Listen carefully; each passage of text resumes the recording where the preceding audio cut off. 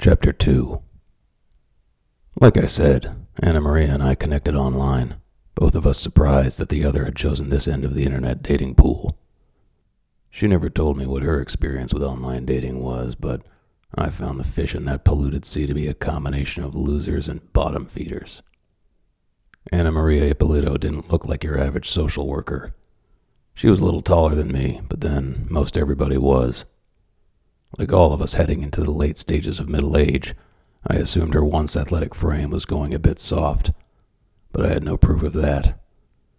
It was her confidence in class that caught my eye, and led to more than a couple nice evenings together, evenings that didn't include sex.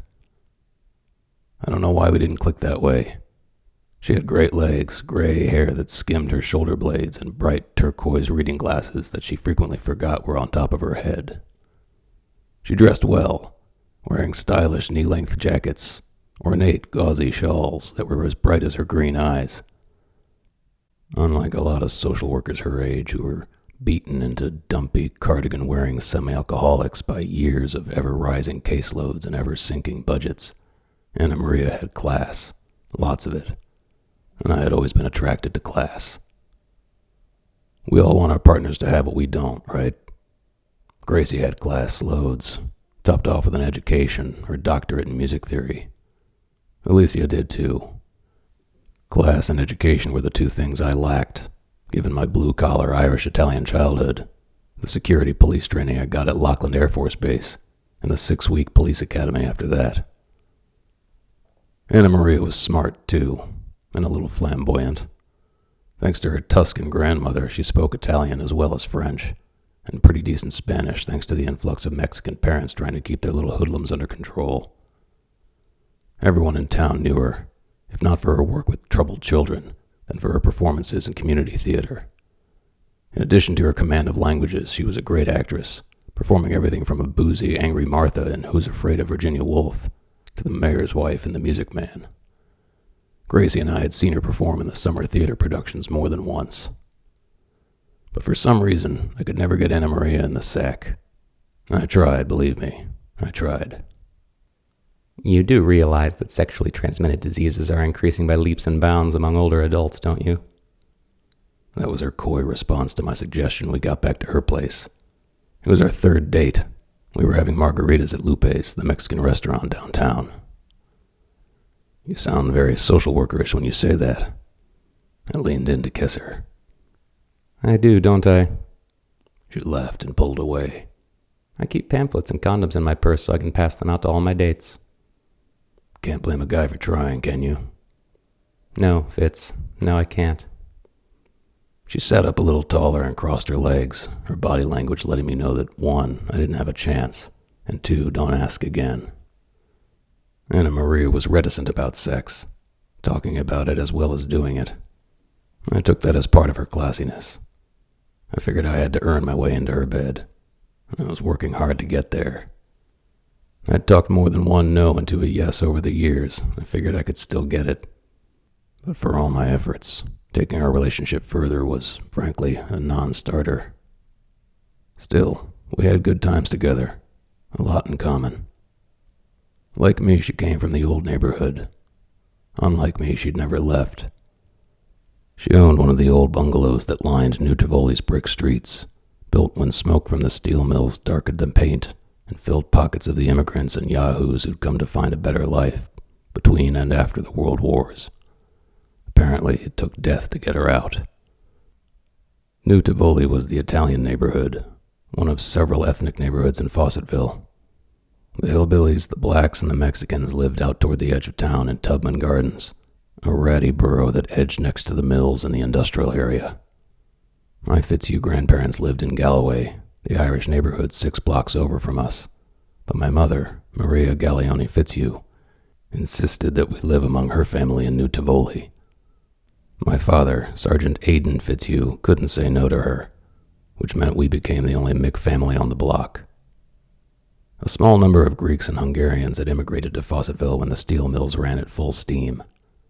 They didn't have their own neighborhood, like us Micks and Wops, but found themselves tucked into some of the more nondescript corners of town. Anna Maria and I grew up together. Her folks were a couple blocks away from mine. Both of our families attended St. Rita's Catholic Church. The old ethnic neighborhoods weren't the only ones in F-Town. Farther away from the river, up the steep eastern Ohio hills that rose above the town, was where the doctors, the lawyers, municipal and county hotshots lived in big sprawling houses. Alicia lived up there. She and Probate Boy, as I referred to him, had just bought one of those houses. As an elected official, she had to live within the county. It was Probate Boy's hard luck he had to commute to Akron. I was just surprised she hadn't moved out into the county, so he'd have less miles to drive, but hey, that was their business. She'd moved on. I probably should have too. After a hitch in the Air Force, I lived in various apartments all over town. Some in New Tivoli, some not. Depended on how badly a landlord wanted to rent to a rowdy, testosterone-poisoned cop.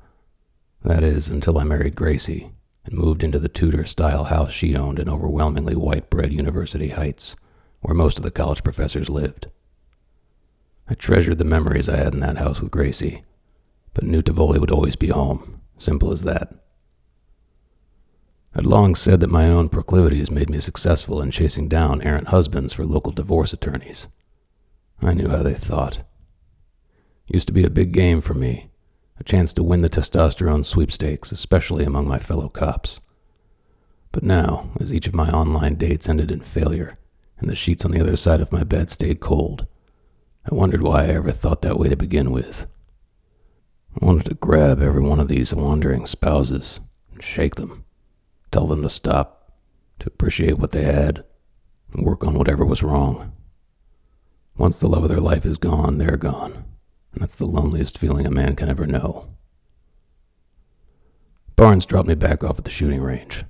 I drove straight to Anna Maria's bungalow to see what I could find out about who might be after her. Her younger sister, Carlotta, was sitting on the concrete steps, wrapped in her winter coat, biting her nails and wiping her eyes. Through Anna Maria's front window, I could see a crime scene cleanup crew, wearing white decontamination suits, working to clean up the mess. Carlotta stood up when I got out of the car and ran to me, sobbing. I knew her mainly through my younger sister, Katie. In high school, they'd twirled batons together in marching band while I played football with Hugh Ippolito. Oh, Fitz, I can't believe this. Can you? No, I can't. I hugged her. Who would do this? She asked, wiping her eyes. I was going to ask you that. Yesterday morning, I got a text from her asking me to meet me at my office after work. She said she was being targeted by someone dangerous, wanted my services. I was going to ask you if you knew anything. She shook her head. I have no idea, Fitz. Wait, there was a kid who was a real problem. You know the deal. Mom was calling the police when she should have been parenting. Then he came to be a serious police problem, a perpetual truant, runaway. I think there were drugs involved, too. Yeah, sounds familiar. Nothing pisses a dispatcher or a cop off more than to get a call from a parent requesting someone to come over to get Junior out of bed and off to school in the morning. Talk about a waste of fucking taxpayer dollars. I've seen a lot of kids like this. Most of the little bastards are sharp as tacks. If the mom had stepped up to the plate like she was supposed to, the little kid would probably be a valedictorian instead of a vandal. I guess social services got involved somehow, and his case landed on Anna Maria's desk. He's been a real problem, but as far as calling her at home, threatening her, I don't know. What's his name? She didn't answer, and she hid her face in my shoulder as the cleanup crew walked the wounded couch out the front door and into the back of their van. Blood was soaked up the back of the gray upholstery and across 2 seat cushions. Dark red stuffing bloomed from the cushions like 5 deadly carnations, where evidence techs had cut out the fatal bullets. Before some perp filled Anna Maria with lead, the couch had been classy, just like the rest of her place. Whoever pulled that trigger was angry about something. Really angry. It's okay, it's gone, I said as the van door slammed. Carlotta stood again and wiped her eyes. So what was this little fuck's name? She shook her head. She never told me any of her clients' names. Privacy laws, you know. The front door behind us slammed, and Carlotta buried her head in my shoulder again as the cleanup crew came out with a rug stained with more blood. God, she loved that rug. She bargained for it in the marketplace in Cairo on one of our trips. In English, but she bargained with the merchant like a pro. She was so proud of it. Let's go get a cup of coffee, okay? Let them finish up. You can tell me more about Anna Maria. She nodded. Let me go get my keys and my cell phone. I followed her inside the house, noting the lack of damage on the door frame, and stood in the entryway as she found her things in the kitchen. Anna Maria must have known her killer to let him into the house. If she was seeing other men, maybe she opened the door and he just walked in. Or maybe the killer had a key. Why generalize? The shooter could have been female, too. Maybe I shouldn't assume there was a good relationship between Anna Maria and Carlotta, or the third sister, Vivian. The cleaning crew was nearly finished in this room, checking for more blood on the white walls and on the curtains. I looked around. The undamaged furniture was elegant and classy in understated grays. The color matched in the fleur-de-lis print of the curtains. In the center of the living room, one of the cleanup crew was wiping blood from the modern glass-topped coffee table. It looked alone in the middle of the room, without the couch, even as it was flanked by two darker gray chairs with lines as stark as the murder scene itself. The back wall was one big bookshelf, filled with books, family photos, and trinkets from her trips. On the opposite wall, a huge flat-screen TV hung above the white brick fireplace, between two silver candelabras and more travel trinkets. I could see into the dining room, where the gray of the living room continued into 8 tall Parsons chairs lined up down each side of a long black lacquer table. A matching black lacquer buffet had an eclectic collection of multicolored porcelain serving pieces. This place sure is classy, I said as Carlotta returned. I know. She smiled for the first time. Doesn't look like your average New Tivoli home, does it? No, it doesn't. You said the rug came from Cairo. Yeah, the servingware on the buffet came from just about everywhere. Denmark, Italy. I think that platter came from Prague. Except for the living room. The place is pretty clean. I guess robbery wasn't a motive. You didn't see the bedroom. God, it's trashed. She pointed down the hall. What was missing? May I see it? Sure. That Detective Barnes went through it with the crime scene folks, but I don't know if they found anything. Did they leave with paper bags in their hands? A couple, yeah. Then they found something. And while the investigation is open, they'll never tell me what it was. Let me look anyway. You never know if something got missed. She led me down the hall, past a home office with a better desk than I ever hoped to work behind. Anna Maria must not have worked at home all that often. Dust lined the back half of the desktop, except for a small square where it looked like a computer's hard drive once sat. No doubt it was in the hands of the police now. Maybe it wasn't. Maybe the killer had it. I'd ask Barnes later. Not that he'd tell me, but I'd ask. We passed a roughly guest room that looked like it had never been slept in, went down the hall to the master. The nails that held the tufted blue headboard to the wall above her queen-size bed were the only thing that hadn't been ripped apart. Someone had slashed the fabric, pulled the mattress off the bed, and ripped the matching comforter and contrasting pillows open, sending white batting all over the floor. Drawers from the French provincial dresser were strewn across the floor, the clothing in each of them contained. Blue jeans and t-shirts mixed with what looked like very expensive bras and panties, as well as a collection of pricey negligés mixed with more worn and everyday sleepwear. Some of the drawers were broken apart, as if the killer was in search of a false bottom, or had thrown the drawers violently in frustration.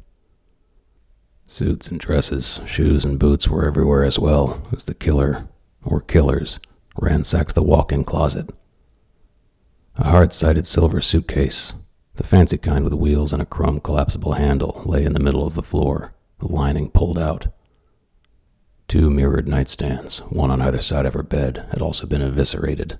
The contents of the drawers, dental floss, a trashy romance novel, and an extra pair of reading glasses, were also on the floor. Jesus Christ. I stepped carefully over everything. What do you think they were looking for? Carlotta's hand was across her mouth again, trying to keep her tears from flowing. She lowered her hand, whispering, I don't know, Fitz. I really don't know. I leaned over and picked up a tube of what looked to me like lubricant. You sure she wasn't sleeping with anyone? Jesus Christ, Fitz, no.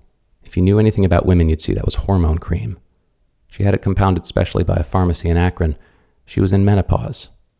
What did you think was going on? Didn't your sisters tell you anything? Or your wife? I'm sorry, Fitz. I tossed the cream onto the floor and sighed. It's okay. Gracie was just starting to have hot flashes when she found the lump in her breast. I guess if she'd lived, I would have known about this stuff. I'm sorry. I'm so sorry. Don't worry about it. I stuffed my pain and my ignorance back down into my soul and kept looking. Inside the closet, a wall safe hung open. Who opened it? The killer or Anna Maria? Was she forced to open it? Or had she been in the closet when the killer entered? A string of pearls hung halfway out of the safe. Velvet-covered jewelry boxes were also in there, dark red and blue. The boxes showed wear at the corners. I opened them to find a couple gaudy diamond cocktail rings and a diamond bracelet. Robbery was obviously not a motive. But where was a social worker getting the cash it took for her to have nice furniture, travel the world, and have a safe full of diamonds? Wow, that's some pretty fancy jewelry. Those were our mother's.